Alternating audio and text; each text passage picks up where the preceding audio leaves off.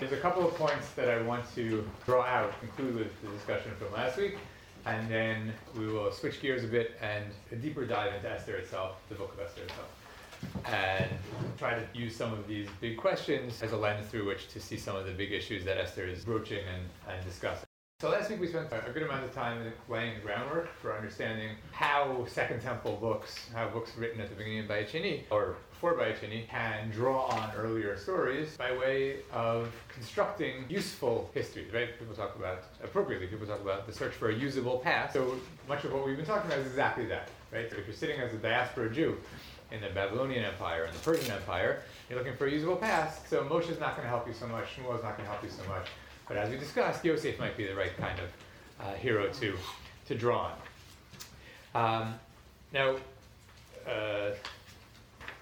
if you, we looked at the chart, which I think is on page 5. I fixed it up a little bit, so if you have a new one, it might, I think it's on page 5 anyway. There was this annoying blank page that I messed up last time, so I got rid of that in the new copies, but that shouldn't affect this anyway. And we talked about the fact that it's very clear that the author of Esther has the story of Joseph in mind. Not just the character of Joseph, but the whole story of Joseph. Although the character of Joseph is clearly the focal point here, he is the person who essentially incarnates this usable past. He, as a diaspora Jew, as someone who came from the family in Canaan, against his will, winds up in Egypt, succeeds in Egypt by being good, shrewd within Egyptian bureaucracy, right? It has nothing to do with his Jewishness that he rises to power in Egypt. It is known that he is a Hebrew slave. That's not, right? That's how he's actually introduced to Pharaoh. But that doesn't seem to help him along. Our usual assumption is that it hinders him, but it doesn't seem to do that either. It seems to be actually neutral. He succeeds because he's good at what he does. He does exactly what Pharaoh needs from him. So he succeeds, and then eventually, as we talked about, he rises to power, has no intention of reconciling, but after plan, whatever it is, C or D, does come around to reconciling with his family. And so by the end of the story, we're not dealing with a character who has cut off ties with the rest of the quote-unquote Jewish people, which was obviously quite small at the time, but is someone who is using his Egyptian power and success and standing to benefit literally his brothers, in other words, the rest of the Jewish family. So in other words, if we look at it through that lens, this is a great model, right? So the diaspora Jew can easily say, that's what I'm looking for, right? I am going to be a good Babylonian, a good Persian, whatever empire I happen to live in, and I'm going to be successful in those terms, right? Not because I'm Jewish, but because I'm a good Persian bureaucrat or diplomat or businessman, whatever I happen to be. And the reason that this is not some sort of profound betrayal of my Jewish loyalty is because if, like Joseph, I am lucky enough to have success in these foreign terms, I will use my standing to benefit the Jewish people, however that might work out. Now that, of course, is not a terrible summary of Esther. It's not a great summary of Esther. It's not a terrible summary of Esther. But more important than that sort of broad, vague summaries, we have all these details where it's clear that the author of Esther has Joseph in mind. The book of Esther alludes to Joseph over and over, right? And you have, this is what you have on page 5. Sometimes this is very specific turns of the phrase, expressions. The words, we can do it in translation, but the words in Hebrew obviously are what resonates even more. So let's take the second one, for example. When we hear in the Megillah, Vayasar hamelach et tabato asher ha'avir mehaman vayitna leMordechai, we have to be hearing Vayasar paro et tabato me'al yado vayiteno tal yad Yosef in the back of our heads. That verse actually concludes Vayalbesh oto, Pharaoh dressed Joseph. Achashverosh does not dress Mordechai, but that's partly because someone had already done that to Mordechai back in chapter 6. We have the Vayalbesh et Mordechai, that Haman, of course, had dressed Mordechai, and that continued then, Vayar kivehu birchov ha'ir. And there's no good causative for this in English, but really he paraded him riding through City Square and called out in front of him, of course, very famously, Kacha yaseh le'ish asher hamelech havis bikaro. That in turn calls to mind Vayarkev oto b'merkevet hamishneh asher lo vayikru'u lefanav avrech, right, which Pharaoh did to Joseph. He had him ride, where it doesn't say where, presumably somewhere through the city, and they called in front of him avrech, whatever avrech means. It's not only Mordechai and Joseph, that's very clear allusions, but we had earlier, well, this is also, Mordechai and Joseph, but an earlier stage, but he ke'omram elav yom vayom v'lo shama alehem, when the other courtiers said to Mordechai day after day, why are you not bound down to Haman? And he did not listen to them. And that recalls the earlier stage in the Joseph story, when the wife of Potiphar, Vayikdabra Yosef Yom Yom V'lo Shama Eleha, she was speaking to him day after day, and he did not listen to her. So of course that's for sexual impropriety.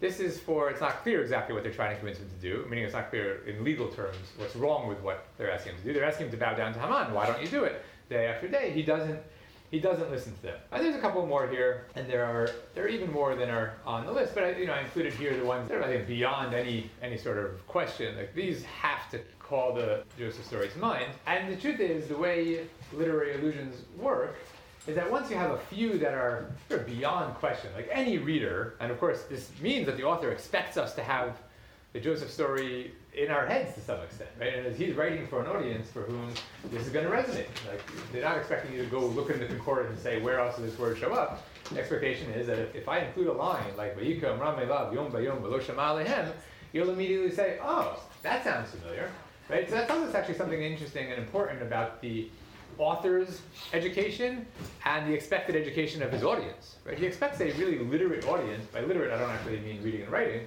but versed in the biblical text. Like, this is going to resonate because the audience is expected to catch the allusion. So once you have a few that are clear, so like anyone's supposed to catch this, then other ones I think can be less clear, because the idea is that once this earlier text is already in your head, then even if something may not be as clear as possible on its own, the text is already in your head. So now I can just sort of like vaguely allude to that story, and you'll catch even further allusions. So I think that happens here as well. We're not going to spend too much time on it, but it certainly happens in Esther also that there are like the really core, absolutely clear allusions, and then there are also allusions that, if they were the only ones, we could quibble about whether that's really intentional or not. But once we know that the author of Esther is intending to call to mind the Joseph story, then even those ones that are sort of borderline, what would the argument be? We know that the author has Joseph in mind, so even the ones that are borderline, presumably that's part of the story as well. It's not just the verbal allusions, there are plot parallels. I included a few above that on the page. Some of these are totally obvious, some of them are slightly less obvious, and some of them I have to work hard to formulate in a way that will make it work. But obviously a Jew rises to prominence in a foreign court. Joseph, that has to be Joseph, and Esther, that obviously could be either Esther or Mordecai. There's a downturn in fortunes followed by even greater success, and the heroes earn royal power. 2 courtiers challenge the king and are punished, through which the hero is known to the king. So what is that in the Joseph story? Right, the Sarah Mashkim and Sarah Ophim, who wind up in jail, and one of whom, at least the surviving one, winds up introducing Joseph to Pharaoh. In Esther, obviously, that's Bigtan and Teresh, who do not introduce Mordecai to Achashverosh because they're dead, but because of them, Mordecai is made known to Achashverosh. Success is tied with their ability to save their people. The reversal of fortunes has to do with the king's sleeplessness. So in Esther, of course, that's like totally famous. The centerpiece of the story is that turning point of the sleeplessness. In Pharaoh, there isn't a line that he couldn't sleep, but he wakes up in the middle, disturbed by his dream. And the drama ends with a banquet where the invitees do not know the identity of the host. So in Esther, who is the invitee? Haman doesn't know the identity. Ahasuerus also doesn't really know the identity of Esther, but more. And in Joseph? The brothers, right. They sat down to eat together, and that's when Joseph reveals himself. So again, like if I said that and I said, oh, this is a clear allusion, you'd be like, that's ridiculous. But since the author of Esther clearly has Joseph in mind, that's really not ridiculous. And that's presumably part of the constellation of allusions. Now, the brief points that I want to conclude with sort of this first part are that Esther's not the only book. So this is point one, we're going to have 2 points. Point one, Esther's not the only book from roughly the same time period that's interested in looking back at the Yosef story and using that as a usable past. So you have here on the next page, page 6, I think, another chart with comparisons between the second chapter of the book of Daniel and the story of Yosef. And the second chapter of the book of Daniel is certainly less famous than Esther. I think it's a fairly well-known story. It certainly has, let's say, Aramaic stories too, but certainly less known.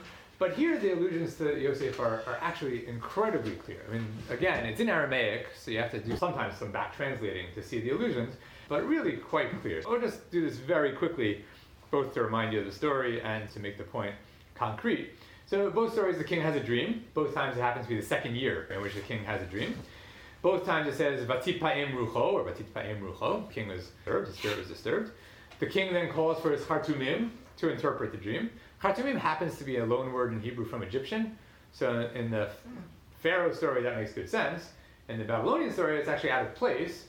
That's not necessarily proof of anything, because once it's absorbed into Hebrew, obviously you can use it to describe any magician. But it may be a conscious use of an Egyptian word to call to mind that earlier story, which is actually taking place in Egypt. Then, in the Egyptian story, of course, Pharaoh asks, what does this dream mean? The Babylonians in Daniel, as you recall, the king actually won't tell them the dream, because he is smarter than Pharaoh. At least he thinks so. That's a good trick, actually. He says, look, if I tell you the dream, you can make up any interpretation you want. How about this? You tell me what I dreamed, and if you're right, then I'll ask you what the interpretation is. But if you can't tell me what I dreamed, then what's your interpretation worth? You're not doing anything, you're just making up interpretations. I mean, I could call in a psychoanalyst, they could tell me an interpretation, and how do I know if it's right or not? I want to know, first of all, if you are legitimate. So, of course, they can't do that. I shouldn't say of course, but they can't do that. So, eventually, before he kills all the Khartoumim and the other wise men, a guy named Arioch introduces Daniel to the king. He says, this guy, he has some particular talents here, maybe he can help, and you have that quoted there. Then the Jew, in other words, either Yosef or Daniel, says that it's not him, it's actually God who can help here. One thing I couldn't include, well, I guess I could have included it, but it would have been long, is that before Daniel comes in, he offers a long tefillah to Hashem, asking for help. Says, God, you're the one who knows the answers. I need the answer now. I know you're capable of helping me, but I actually need you to help me. But it's also interesting when you compare the two statements. So Yosef says very quickly, Biladai, Elokim Yaneh Shlom Paro. Daniel actually has a fairly lengthy speech to Nebuchadnezzar about the powers of God here, which you don't have the whole thing there, but you have the excerpts from. In both cases, the dream turned out to be a symbolic dream, which tells the king about his nation's destiny, and the story sort of goes in different directions from that point on. The only thing I should have maybe emphasized at the end of the story is that who does Pharaoh reward at the end of the Joseph story? Oh, here, no, it is here. I'm sorry. So it's on page 7 or 8, depending on whether you have a good or a bad copy. So in both cases, the king is pleased, right, and recognizes God's power. I want to emphasize what he says. Now that God has said all this to you, has made this known to you, what conclusion does he draw? That the Jewish God or whatever, Hebrew God, is the correct God. Who says that? Well, I'm looking at the king in Daniel. Yeah, so in Daniel, right, exactly. So Nebuchadnezzar draws that conclusion, right? Apparently, God is really the God of gods. What conclusion does Pharaoh draw? Yosef's great, exactly. Now that God has made this known to you, Ein Navon v'chacham kamocha. Look, Pharaoh's no trouble at this point believing in God. Like, okay, I have a pantheon of gods. You tell me your God, your Canaanite God, has some insights here. That's great. I don't care. I mean, this is not a theological discussion. What I care about is that if you have this divine power on your side, then I am interested in your talents.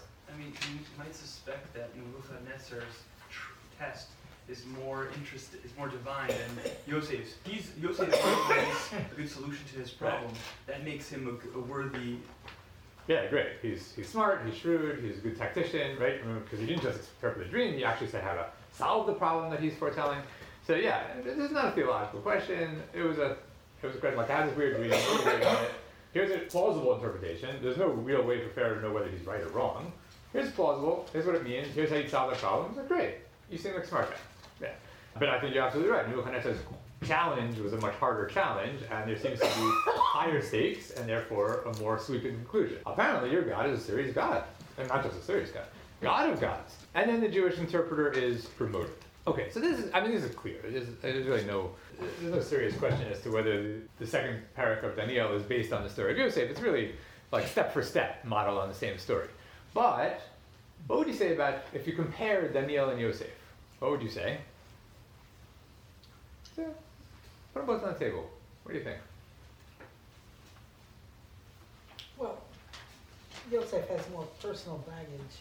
That is true. I mean, at least we're not told about Daniel. Right? Yeah. I mean, he's an exile, trauma, but yeah, we don't know. He's also an exile, but he's an exile as part of the nation. He's not an exile as part of a family feud. Fair.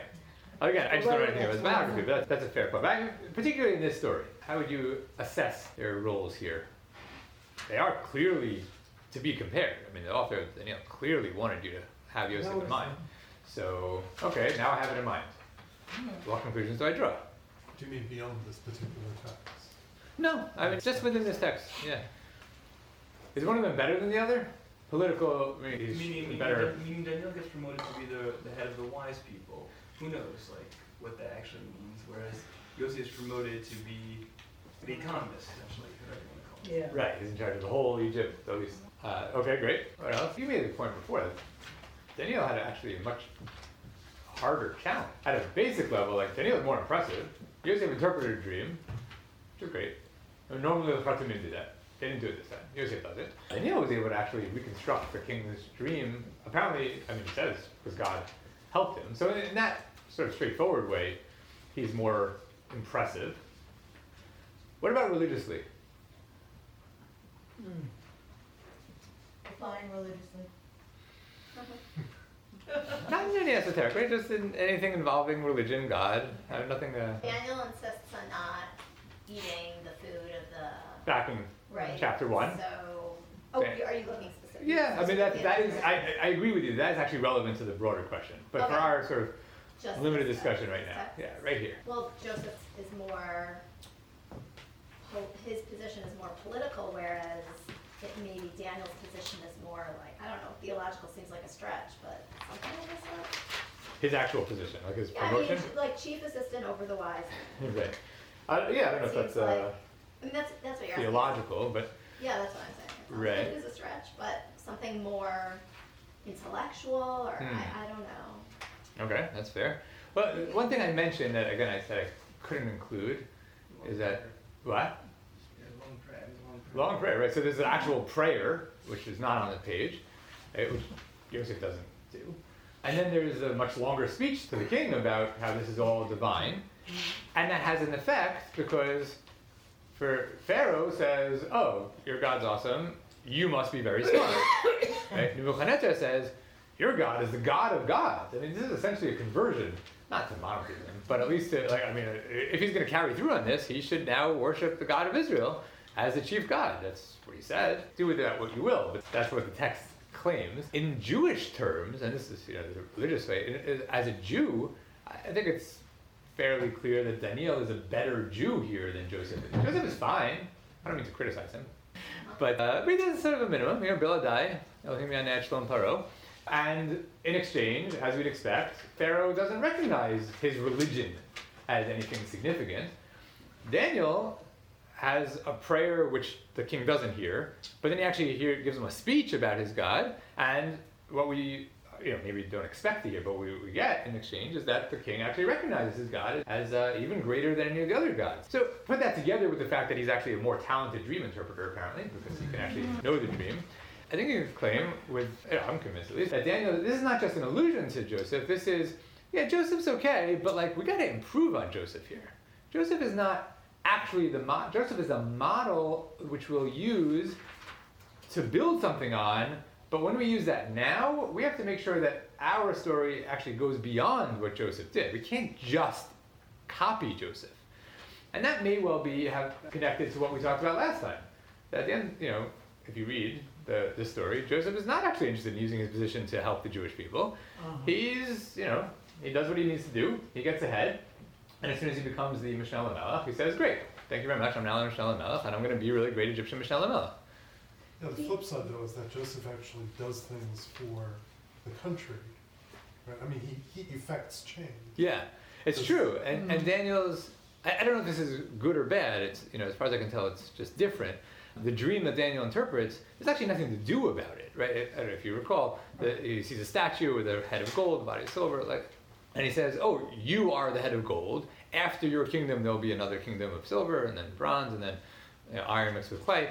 There's nothing, this is not a problem. This is not anything that's actionable. It's apparently, you're being informed by God of what the future holds.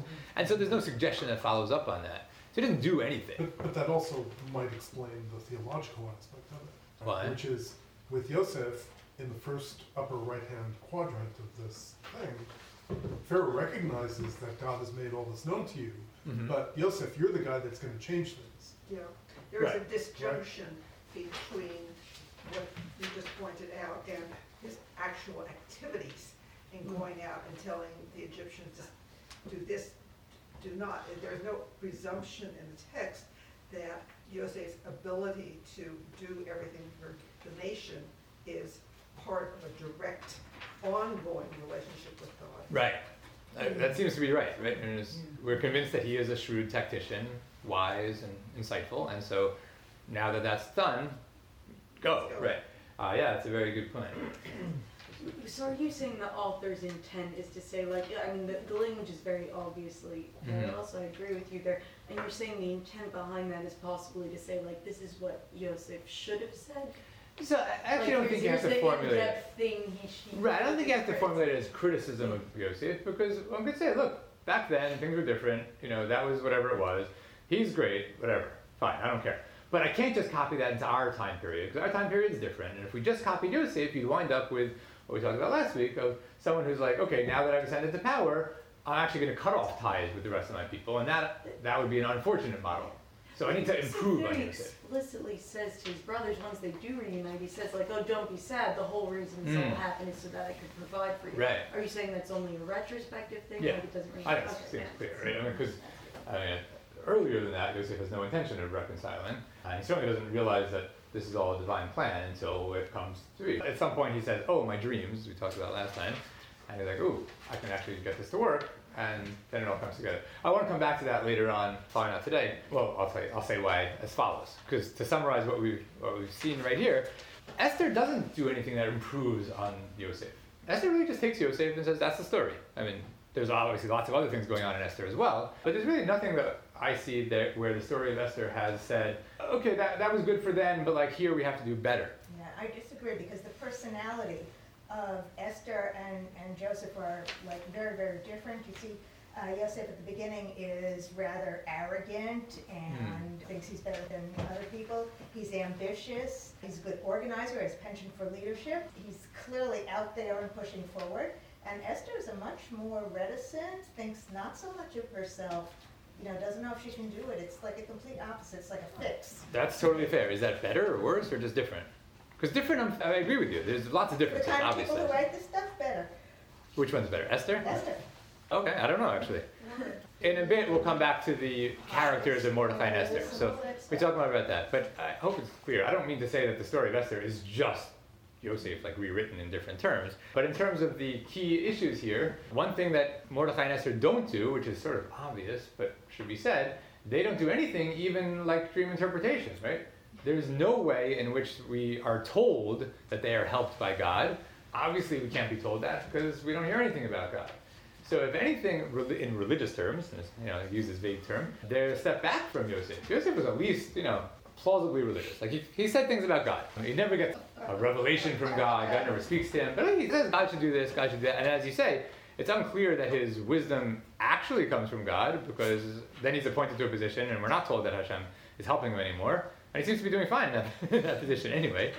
But, he says that God gave him the interpretation, and obviously God is said over and over to help him interpret the dreams. And that's something that all over the ancient world is believed to be supernatural, and therefore you need supernatural help for that. Even that minimum supernatural help, though, neither Esther nor Mordecai is able to claim the mantle of, right? Because nowhere in the Megillah does it say God helped them with anything, or do they say God helped them with anything? Or, to go back to the point that you raised earlier, does anyone ever say in the Megillah, apparently this was a divine plan? But you know what? When Mordecai says, oh, Esther, maybe you were put in the palace just to affect change. That whole fatalistic or, fate-oriented disposition of the book is similar in the Joseph story. Interesting. So without the explicit mention that there's Is that fate or is that providence? That's a very good question. I actually want to come back to that, not today, but next time. We'll spend some more time on the God question. Because obviously, it's probably the most famous thing about Esther, but just because it's famous doesn't mean that it's like easy to understand. It seems actually really, really important to puzzle this out. I don't know if we'll be able to puzzle it out with any certainty, but at least to try to figure out, like, well, what does this absence of God mean? Especially because it alludes so often to the story of Yosef, and Yosef says, oh, it's all God. So the fact that the Megillah doesn't say ever, or have any character say, it's all God, is really a striking omission. So we have to come back to that. Okay, so again, just to recap very quickly the major point here in this comparison.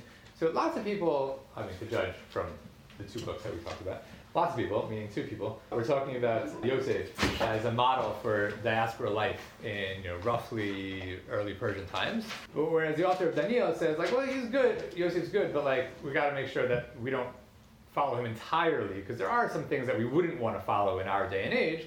So let's make sure to improve on him in some ways. The author of Esther takes it, and if anything, actually takes a step back religiously from Yosef and won't even invoke God, which is a big question that we have to come back to. One other set of text that I'll just throw out and then we will drop. And that you have on the last page, either 8 or 9. And that's, we're not going to read these, but from the beginning of the book of Nehemiah and from a passage in the middle of Ezra. Ezra and Nehemiah, just for context, put it this way, they're set in the reign of the next king after Achashverosh. Right? So Achashverosh in English is Xerxes. He dies in 465. The next king is, in English, Artaxerxes. Hebrew, Artaxshasta. And the English is lousy. is lousy here, because we're talking about essentially a Persian name as transliterated-ish by Greek authors who don't have most of the letters, most of the sounds that are in Persian, and then pronounced by Americans essentially however they want to. So like X in Xerxes is the Greek ch, right? So even the same spelling is actually an attempt to write Cherches, which is not so far off from Achashverosh, or at least closer to Achashverosh. The guy's name in Persian was Shayarsha. Greek doesn't have a shin, so they have a real problem with Shayarsha. but they do have a cha, they have Cherches, but then we pronounce it Xerxes. So then you tell people that like Xerxes is obviously Achashverosh. People are like, well, I don't know, how would you know? There seems to be a lot of questions. But that's really an English issue more than anything else. So anyway, Ezra and Nehemiah both live under the next king, Artaxshasta, Artaxerxes. Yeah, please. With Ezra and Nehemiah, do we have more external validation that these historical events occurred? Because with Esther, it seems to be a lot more iffy, even though so it's, maybe more like, historical fiction. Right. Compared to, so yes even and though no. it has realistic character, Right. the names of real characters. Yeah, so yes and no. The no is that no, we have basically no text from this period at all to confirm or deny anything. But yes, in the sense that Nehemiah, for example, mentions a whole bunch of other people who, in his narrative, who we actually do happen to have references to in some letters from Elephantine, for example, some like bowls with random kings' names on it, obviously the same name of the king that Nehemiah mentions. There's more circumstantial evidence. Also, the genre is much more plausible. There's very little that's implausible in this book. Meaning, historians look at it and say, like, okay, this is obviously Nehemiah's perspectives on events. We need to correct that if we really want to try to figure out history here. But there's very little reason to doubt the broad strokes of the story, both because of confirmation of incidental details and because he doesn't say anything that challenges our credulity here. It sounds like we can roughly confirm that the time period in which it was written, all the style and all that work, that doesn't mean the story happened. That is obviously true. Okay. I'm not sure which part of the story you would want to talk about, but that's, obviously it's true. But when he says, for example, that he had one of his people he mentions is Geshem, the king of the Arabians, and they actually have bowls where it says Gashmu Malk Arab. That's one of these like incidental details, like, oh, so it's at least someone writing credulous stories. That's very different from Esther, right? I mean, Esther is set in the king's court and claims to be talking about the king's wife. Herodotus, the contemporary, says that Xerxes was married when he came to the throne. His wife's name was Amestris, and she outlives him in 465. She's still alive, queen mother for the next king as well. So we have, it's not just a question of like, can we confirm, but like, we have actual reports that seem to fly in the face of story in Esther. Mm-hmm. Yes. Well, Persepolis is kind of off the beaten path in terms of the rest of Jewish activity in that area. Right. So you can, and also Xerxes is off running around making wars all the time. Right. So there's a very narrow window in which we can get some documentation whether the story exists or is real or not. This is true. I mean, the history part I'll set aside for now. I'm happy to talk about it if you want to. No, I think it's a worthwhile question. For right now, I just want to come back to the Ezra Nehemiah point. So the chronological setting is important for our context, just to think about where we're set. The book of Nehemiah starts with Nehemiah being in Shushan Abirah, which is a phrase that obviously Sounds relevant. And in the second paragraph you have here, in the month of Nisan, he comes to the king, and the king looks at him, because he's the wine bearer, he's the Sarmashkim, and the king looks at him and says, you seem upset. What can I do for you? Which again is sort of, it's hard to say an echo, because I don't know which one is written first. It may well be that Esther is actually echoing Nehemiah, but at least the stories have this sort of rough parallel. The king looks at him and says, what can I do for you? And Nehemiah says, you have this in Pesukei there, V'amar lemelech, Im lemelech tov, v'im yitav avdecha lefanecha, asher tishlacheni el Yehuda el ir kivrot avotai ve'evnena. So if I find favor in your eyes, please send me to Yehuda. He's giving up his domestic position of quite high standing and asks to be posted as something like a governor in Jerusalem. His brother that he mentioned in this chapter, we actually do have mentioned in Al-15 letters as one of these incidental details. One could read this as a repudiation of Esther's request, right? When Esther is asked, I can give you half the kingdom. So she asks, as we talked about last week, for the lives of the Jews. Right? They should not die. That seems like something worthwhile asking for. She does not ask for anything more than that. Right? She does not ask, from the perspective of Nehemiah, for example, the obvious thing to ask for would have been, could you please give me Jerusalem as a autonomous region? Or could you send me back to Jerusalem? Could you help me build up the Jerusalem as a vibrant economic center? And that she doesn't ask for. She asks for nothing of the sort. She asks for the status quo, just don't let us die. Nehemiah, when given much the same opportunity, except not up to half the kingdom, which sounds really grand, says, send me to Jerusalem. I would like to build up Jerusalem. Right? So in mundane terms, right? He's not asking for anything, not asking the king to do it. Just send me, that's what I want to devote my life to at this point. So rather than using his position in Shoshana Birah to try to help the Jews, he says, actually the best way I could help the Jews is go to Jerusalem and try to build it up. And his mission when he gets there is actually, he tries to build the city walls, literally. So try to actually defend and isolate Jerusalem from neighbors. Gets upset about intermarriages, so he's trying to defend Jewish culture from acculturation, assimilation within Judea even. But he says, look, this is what I need to do for the Jews, right? The way I can use my Persian authority for the benefit of the Jews is not to stay in Shushan. The way I can use it is to go to Jerusalem and try to work there. So I don't care so much right now as to who's sort of riffing off who. I care just to juxtapose these. It's clear that they take very different tacks when given their opportunity to do something because of their Persian standing for the Jews. Interestingly, and this is the point that we'll end with, there are echoes in both Ezra, mostly Ezra, but a little bit Nehemiah as well, of a character, not Yosef, hard to see how Yosef would have been the right model here, but of Moshe. So Ezra teaches Torah Moshe. Ezra knows, as a sofer here, but he knows Torah Moshe. He teaches the law. He even, I included this as the last line here, he even Ezra sets out to go back to Yerushalayim in the middle of the month of Nisan. He actually waits for that in order to go. It's not clear exactly why he's waiting. So he waits for there to be Leviim with him, Kohanim with him, and then they march out together. And there's nothing nearly as clear as the allusions to Yosef and Esther, and there's no line that just jumps out at you. But it seems, I think, very plausible that Ezra and Nehemiah have Moshe as their model. Now, as we talked about last time, Yosef and Moshe are good foils for one another. And so it wouldn't be all that surprising if in days of Bayit Sheni, in days of Second Temple, authors are looking at those two and actually picking one or the other. So Esther and Daniel say, look, we're diaspora Jews. Yosef's the right model here. That's the right one. But Ezra and Nehemiah, who are like, well, we are diaspora Jews, but we're diaspora Jews in the sense that Moshe is a diaspora Jew, meaning we want to get out of here. We want to go back to the land of Israel. So Joseph's not the right one. He's the one who enslaves everyone.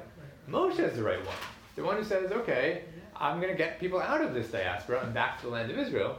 And so I think that the echoes of Moshe are fairly clear. Again, they're fainter, but they're fairly clear in the stories of Ezra and Nehemiah. I'm not going to say more about that now. I think, again, the point really, the reason I thought it was worthwhile to mention it all is because it really, I think, closes the circle of, now I can say lots, because we have 3, maybe 4 authors, who are looking back to the stories at the end of Breshit, beginning of Shemot, as the model for the stories that are usable now that we're in exile, off in Mesopotamia or Persia or wherever. And then the question is, okay, so which part of these stories are we focusing on, right? Are we focusing on the beginnings of Joseph, maybe the early beginnings? Are we focusing on Joseph, but improving on him? Like, he is our model, but we got to make it a little bit better? Or we say, no, put Joseph in the past. That Joseph is a failure in the end of the day, right? What does he actually lead to? he leads to the Jews staying in Egypt for hundreds of years to come. That's not a good thing. He starts the enslavement of the Egyptians, and then it boomerangs back to his people, and they become enslaved. Why would I want to model anything on Joseph? He's a lousy role model. Let me flip to Moses, right? He's the one who figured out how to reverse everything that Joseph engineered and take the Jews out of the diaspora. That's what we're going to build on. So overall, this seems to be again, it's hard to know how many people were involved here, but it seems to be a fairly vibrant discussion of what exactly is our usable past from these stories. Like, how do we make that past into a usable one, and how do we write stories for our time that are actually going to mobilize those stories and build on them for constructing the identity, the culture, the way of thinking that actually is the one we're interested in today. All right, so that's that background. We can put that aside, and we're now going to turn to the book of Esther itself. When Esther has everyone fast for 3 days, is that a religious act, or is... It's a great question. Is fasting in Esther a religious act? So I actually want to for today, I want to put the religious part of the Megillah aside. It's obviously, it's crucial to the Megillah. So I just want to postpone it to next time. I will talk more about the religion and God part. Yeah, but that's a great question. All right, so for today, I don't know if we'll be able to get through all of this. I want to focus our attention on the characters of Mordechai and Esther. My, I think, plausible hypothesis is that, especially in light of what you said, but actually in general, that this story is meant to say something about diaspora Jewish life, and therefore, in order to really think about what the story is saying about diaspora Jewish life, since it doesn't say anything prescriptive or descriptive, really, about the Jewish people to court, we have to look at the characters who are developed and assume that they are meant to somehow be instructive about what it means, maybe good, maybe bad, or maybe, as we'll see, complicated, but what it means to be a diaspora Jew. So the characters are presumably sketched on purpose the way they are to say something about what it means to be a diaspora Jew, and the conflicts that they have and the troubles that they have and the way they navigate them are presumably meant to be, again, I don't want to say therefore one ought to do X, Y, Z. It's not so simplistic, but at least to describe the challenges and the issues that are being faced. So I'm going to start with Mordechai. I could blame the author of Megillah, because he also starts with Mordechai, but also because actually he's a much simpler character than Esther. So starting with him is a bit easier. Starting with Esther, I should say, I think is actually much more important for the author of the Megillah, but because of that, is also more complex and takes a bit more thinking to puzzle out. I should also just say, sort of, as a footnote, I just said something about the author of the Megillah being male. That's just an assumption based on, ancient realities. I obviously have no idea. Later on, the Megillah does say that Mordechai and then Esther and Mordechai wrote something, an account of the events. Yeah. But because the writing of that account of the events is in the Megillah, is narrated in the Megillah, clearly the Megillah that we have is not that account of the events. So I have no idea who wrote the Megillah. I'm just sort of, not going out on a limb and assuming it's male. I don't really mean to say anything more than that. All right. So Mordechai is introduced quite famously. Ish Yehudi haya b'Shoshana bira, v'shmo Mordechai ben Yair ben Shimi ben Kish ish Yemini. He's a Yehudi. Now, what do you say? He's actually from the tribe of Benjamin. Right, exactly. So that's actually very important. Because if we've been paying attention to the Bible at all, we would know that when we see the phrase Ish Yehudi, our immediate definition, so definition one is a Judean, someone who comes from Judah. Now, it's true that they're now in exile, and so Judean has gained at least one more meaning. Right? It could be a Judean, meaning someone who comes from the tribe of Judah, or it could be someone who comes from the province of Judah. In the Persian Empire, there is literally a province called Yehud, and so Yehudi would clearly be someone who lives in Yehud, and then maybe it doesn't matter what tribe they come from ethnically, but we very quickly realize, assuming that we don't know this already, that Mordechai is neither from the tribe of Judah, nor a resident of Yehud, nor has he come from Yehud. So it's unclear what it means that he's Yehudi at this point. How do you understand, what does Yehudi in the Megillah actually mean? It's actually the simplest question. What does Yehudi mean? He's Jewish. He's Jewish, right? What's striking about that is that this is the only place in Tanakh where Yehudi means Jewish. Oh. This is not normal for biblical Hebrew. Right? Normally, and even later on in rabbinic literature, thousands of times, you want to talk about a Jewish person, you need to talk about Yisrael. Yisrael is the normal term for a Jewish person. Yisrael as opposed to Kuti, as opposed to Akum, as opposed to anything like this. Yisrael as opposed to Umot HaOlam. not a Yehudi. Yehudi is actually very rare, even in rabbinic literature. So this is not like, oh, the language is changing. I mean, you could say the language is changing, but if so, this is a dead end in the language development. Eventually, Hebrew goes a different direction and talks about Yisrael being Jewish. But in Esther, it's not just that he's a Yehudi, and there are other Yehudim. Yehudim keeps showing up. There's even a verb based on it, right? What do you have? Yeah, lehityahed, right? Kol amei haaretz later on are mityahadim, which can only mean something like Judaizing, right? And there's a pervasive ambiguity about hitpael verbs as to whether it means they are becoming Jewish or whether they're acting like Jewish. And there's really no way of knowing in this context or a bunch of other contexts whether, in other words, are they sincere or not? I don't know. It's very hard to. The word at least doesn't tell us enough information about that. But okay, so first of all, the word is just worthy of our notice. This is striking. This is new. Just for the sake of completeness, there was a text on the first handout from Zechariah Perek where he also talks about Ish Yehudi, which I assume is in fact a precedent in some sense for the author of Esther here. Far less clear what it means there. It seems to mean someone on the way to Yehuda. But that's at least something that's, if we were going to do this more thoroughly, that would be something to put into the mix. It's not exactly what to use in Esther, but it's somewhere in between sort of normal biblical Hebrew usage and this. That's just to clear my conscience, so I don't exaggerate the data. But also important is that this is the first time we've been reading Megillah, from the beginning, right? So we started Perek Aleph, Pasuk Aleph, and we read a whole story. And what do we know about the Jews from chapter 1? We don't know anything. We don't know anything. Like, as far as we can tell, look, we're reading a Hebrew book, it's in the Bible.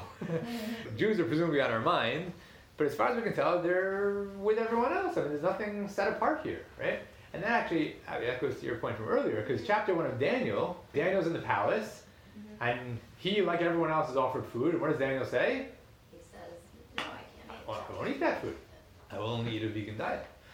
Esther chapter 1, there's food, and the Jews, to the extent that we're thinking about them, they eat whatever not. No one says anything. The book doesn't say that there's any sort of difference among the Jews than everyone else.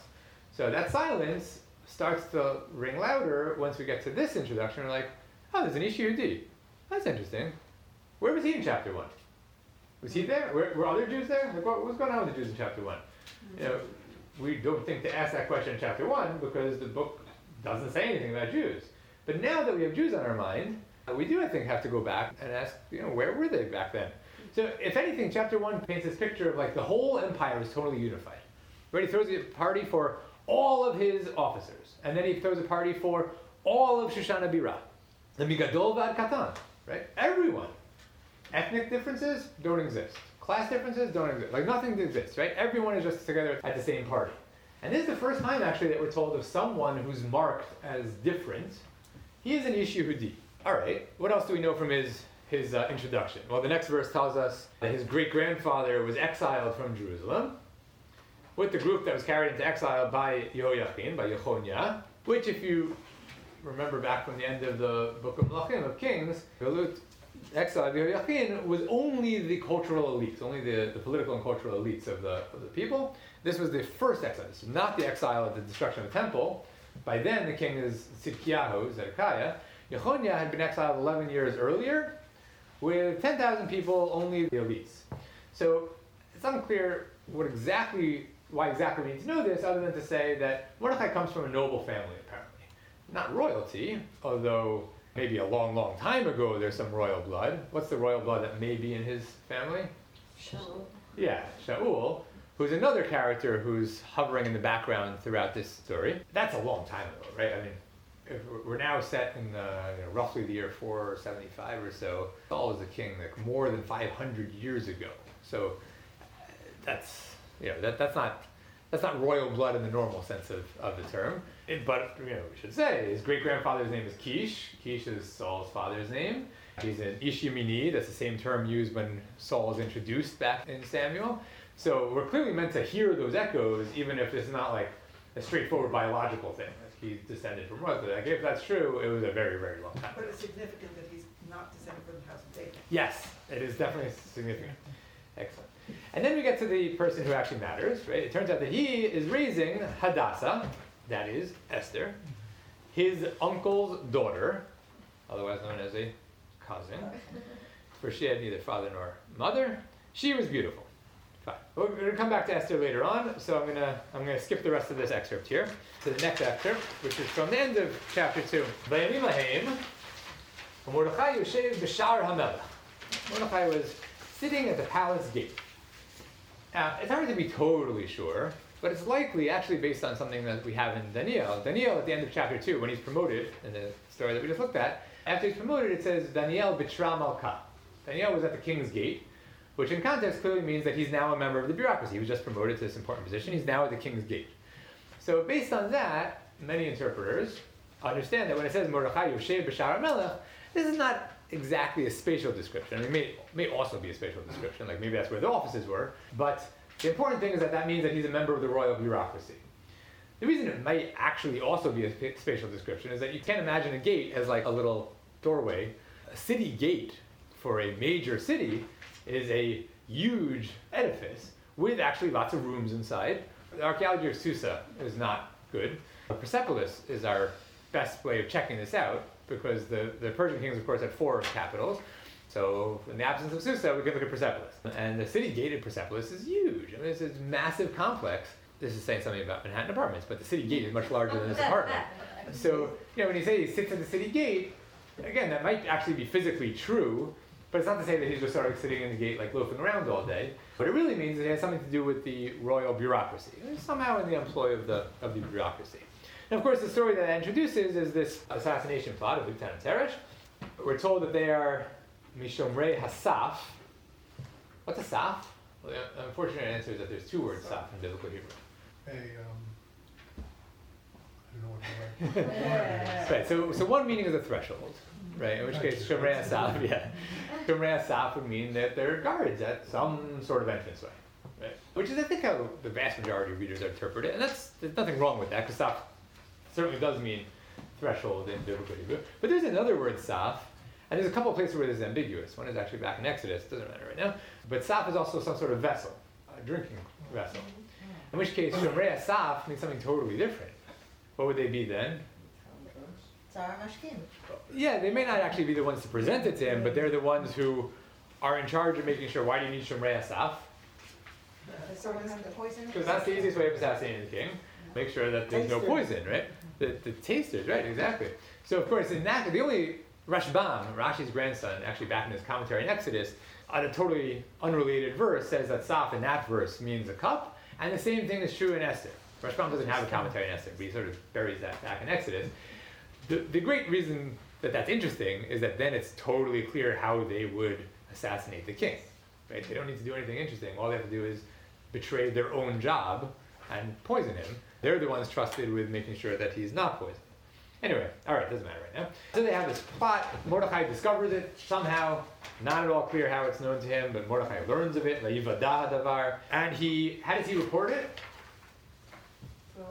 Through Esther. Which is clearly not the normal way of reporting assassination plots, right? I mean, there's got to be some way, like if you discover an assassination plot, there's got to be some way of reporting this to the FBI or whatever, which does not involve happening to know the queen.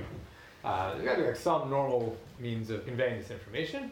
And so a lot of readers have assumed that this is actually Mordechai's attempt to somehow ingratiate Esther to the king, which seems plausible, because otherwise it's unclear why he's using this. Again, assassination attempts are not that far-fetched in Persian Empire or any other empire. There's got to be a way for someone to report that. So, we actually have a bunch of like weird texts about, not weird, but texts of assassination attempts, some of which are actually funny. We have one letter back from the Syrian Empire where someone attempts to report an assassination attempt, and because no one's allowed to see the king, right, as we know from Esther, because the people who are close to him are called the Ro'ei Pnei HaMelech, those who see the king, he's brought with a sheet over his head in front of the king, and he said, what do you know about this plot? And he reports it, and then they uncover him, and it turns out he's speaking to the ringleader of the plot, and then he manages to escape, but his 2 colleagues are actually killed by the ringleader. So anyway, there's got to be a way of reporting assassination attempts. Sorry, what were you going to say? I think King Xerxes, Xerxes. who was supposed to be Ahasuerus, I think actually was killed by his some at the end attempt, yeah. In 465. Yeah. Yeah, that's right. He is in fact assassinated. Yeah. Can I ask a question? Because one of the key pieces of the story is that when Mordecai says to Esther, go tell the king about this, she says, I can't just go talk to the king. And here it says, oh, he told Esther, and she told the king. So that seems to be a little contradictory. Yep. Well, it's not contradictory because we're not told that she burst in unannounced or anything of the sort. But there's no drama here, right? We actually don't know how the information got from one to the other. We also, it's not clear that Mordecai can walk into Esther's rooms and just say, like, I have something to talk to you about. Now that she's the queen, that seems very unlikely. We'll have to, how unlikely depends on some open questions that we'll have to touch on in a second. But it certainly doesn't seem like, in other words, what I'm trying to say is that verse seems to condense what must have been a fairly complicated But it couldn't have transpired over a long period of time, though, because the king would have been dead. I mean, it's not like they plotted, we're going to kill him 3 years from now. That sounds right.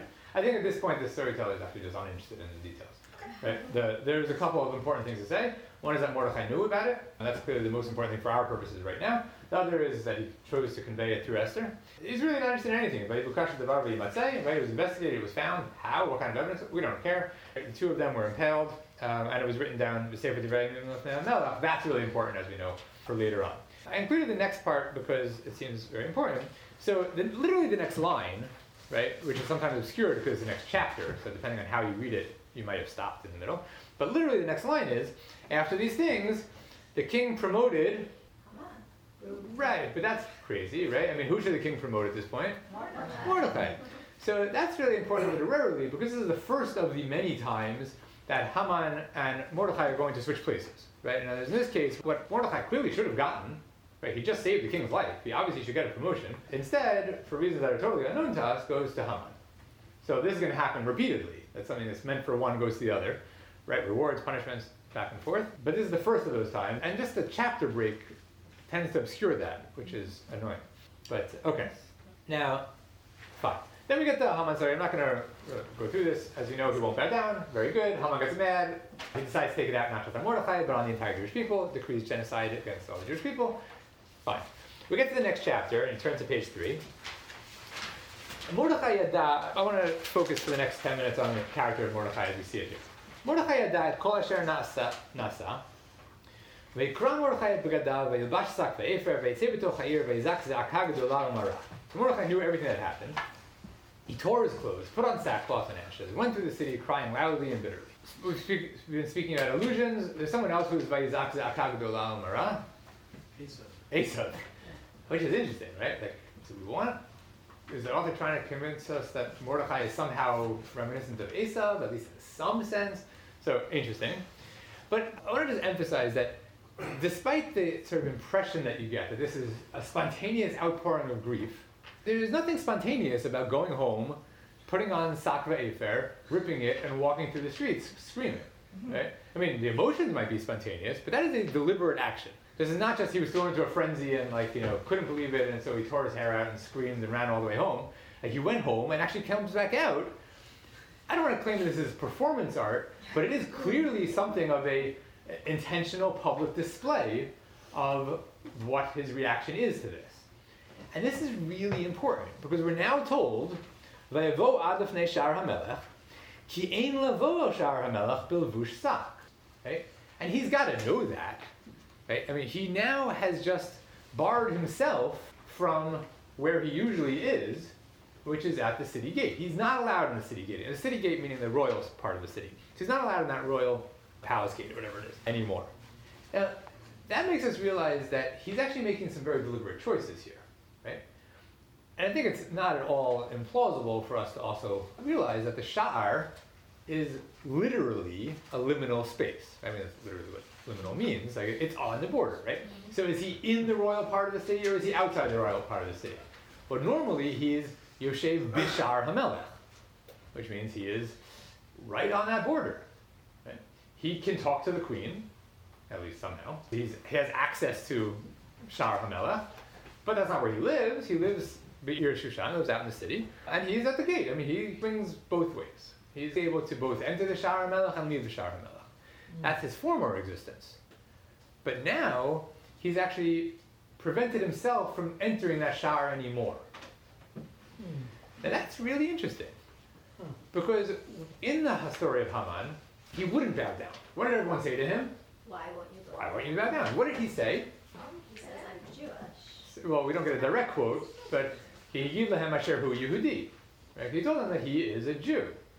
Now, we have this, open question like, so, like, what's wrong with, like, I don't get it. Like, Jews are allowed to bow down to people. So, clearly I assume something about the ethnic animosity, but I'll put aside for now. I don't really know the answer. But the important thing is that makes it sound like if you had asked his co-workers, his colleagues, whatever these people are, what can you tell me about Mordecai? Until now, they don't know he's Jewish. Maybe, like, literally they don't know he's Jewish. Certainly it doesn't seem to be a salient part of his identity. Right? When they challenge him, then ki higid lahem asher hu Yehudi. They told him he was Jewish.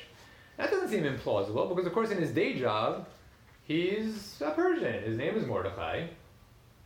He has a beard, obviously, because all Persian people, at least in the reliefs, have beards. Persian men. What? All Persian men. Persian men. That is a fair point. I said Persian people in the reliefs. Persian people in the reliefs, yeah. But you're right. Persian men in the reliefs have beards. So he, obviously doesn't wear his tzitzis out. And I don't know, he's plausibly like a Persian like everyone else. What does he do at home? I don't know. I have no idea. I don't know. It doesn't matter. Just go back to what we said. Like, the story hasn't said anything about religious observance and never will say anything about religious observance. But it has started to say now something about identity. Right? So if until now his Jewish identity was like, I don't know, covert at best, till it was pressed, that Haman episode seems to have made him bring it out in the open. Now he said, no, I'm a Yehudi. Now that he's a Yehudi, he's actually gone very public with it once there's not just the challenge of Haman bowing down, but this genocidal decree. Now he says, now that I'm a Yehudi, what am I going to do? He actually dresses in a way that prevents him from entering the king's palace, which seems remarkably symbolic, right? It's actually going to be a problem in this story, because now we can't communicate with Esther. He has to stand outside and send messages back and forth. So this is actually pretty annoying. Right? So it's not a pragmatic, tactical thing like I'm going to stand outside and make my life as complicated as possible. The point seems to be I can't go into the king's palace anymore. Because up until now I've been dancing this dance, I'm a Persian and a Jew and like that works okay. At this point he has thrown his lot clearly in with the Jews if it's going to come down to it. If the Persians, in the person of the king, are going to declare war against the Jews, I'm with the Jews. And if that means I can't go to the king anymore, can't go to the king anymore. So his identity had been complicated. This is what I meant when I said like he's a simpler character. He pretty quickly in the story actually makes a sharp decision and says, I'm with the Jews, not with the Persians. And, just to cap this off, when he goes to Esther, when he has this conversation with Esther, what does he ask Esther to do? Tell the king she's Jewish. Same thing, right? Go in, leitchanein, right? Just plead, throw yourself on the floor. Say, I'm Jewish, you need to help me, like, give up on being queen. I mean, this is not queenly behavior anymore. Who knows what the result will be, but do what you have to do, you gotta save the Jews. And Esther, to go back to the complexity, Esther first says no, but never accepts that. Right? She never goes in and just is mitchanein to the king, mitchanenet to the king, throwing herself on the floor. Right? Actually, she goes in dressed how?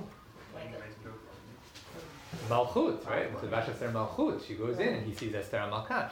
She will never, in this story, throw out her queenly identity. Now Mordecai gets a little bit more complicated later on because he comes back to being a good Persian as well.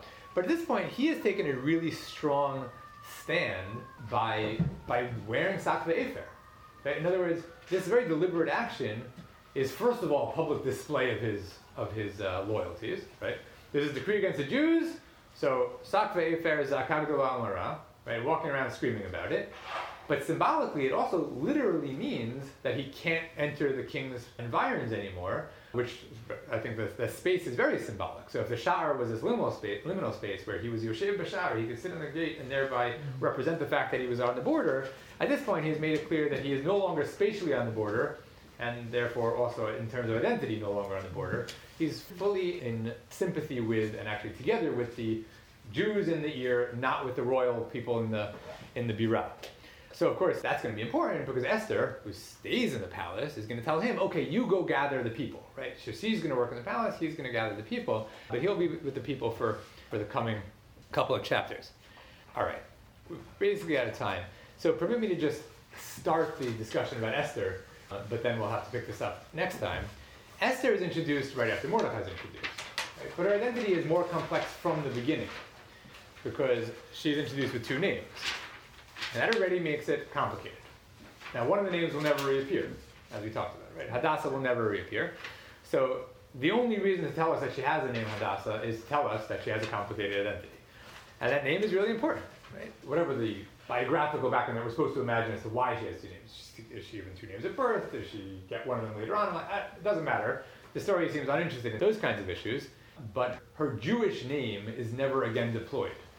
Right? Now, again, we talked about this. Yosef, Daniel are good comparisons. Yosef has a name Safta Paneach, Egyptian name. We never hear that name again. No. He's only called Yosef. Daniel is actually alternately called Belshazzar and Daniel. Actually, for as far as I can tell, no rhyme or reason. But both names are used. But Esther never has her Jewish name at all. So it's complicated to begin with. And you said earlier on that what we're told about her from the beginning is basically that she's super passive. Right? She really takes no initiative. But I want to at least raise the question of whether that passivity is actually itself active. Because so she's taken, right? Vatilakach. That's not so. People make a big deal about it. I actually am not so impressed by that line, that word. I mean, she's taken. Like the king said, all virgins, all beautiful virgins at least, have to come to the palace. So she's taken. I mean, that's like, what choice did she have? No one asked her. It may be, it is technically a passive verb. So I don't want to belittle it, but it doesn't seem to be all that striking to me. But much more strikingly passive is what we're told when she's in the palace. Right? All of the girls were allowed to ask for anything they wanted before they went to the king. They had there's 12 months to figure out what they wanted, all the perfumes and the oils and whatever they wanted. And what did Esther ask for? You remember what she asked for? She didn't ask for anything, only what the 30s said. Okay, so it's the last line on the first page. Right? Lo biksha davar, she didn't ask for anything, except what? Who suggested?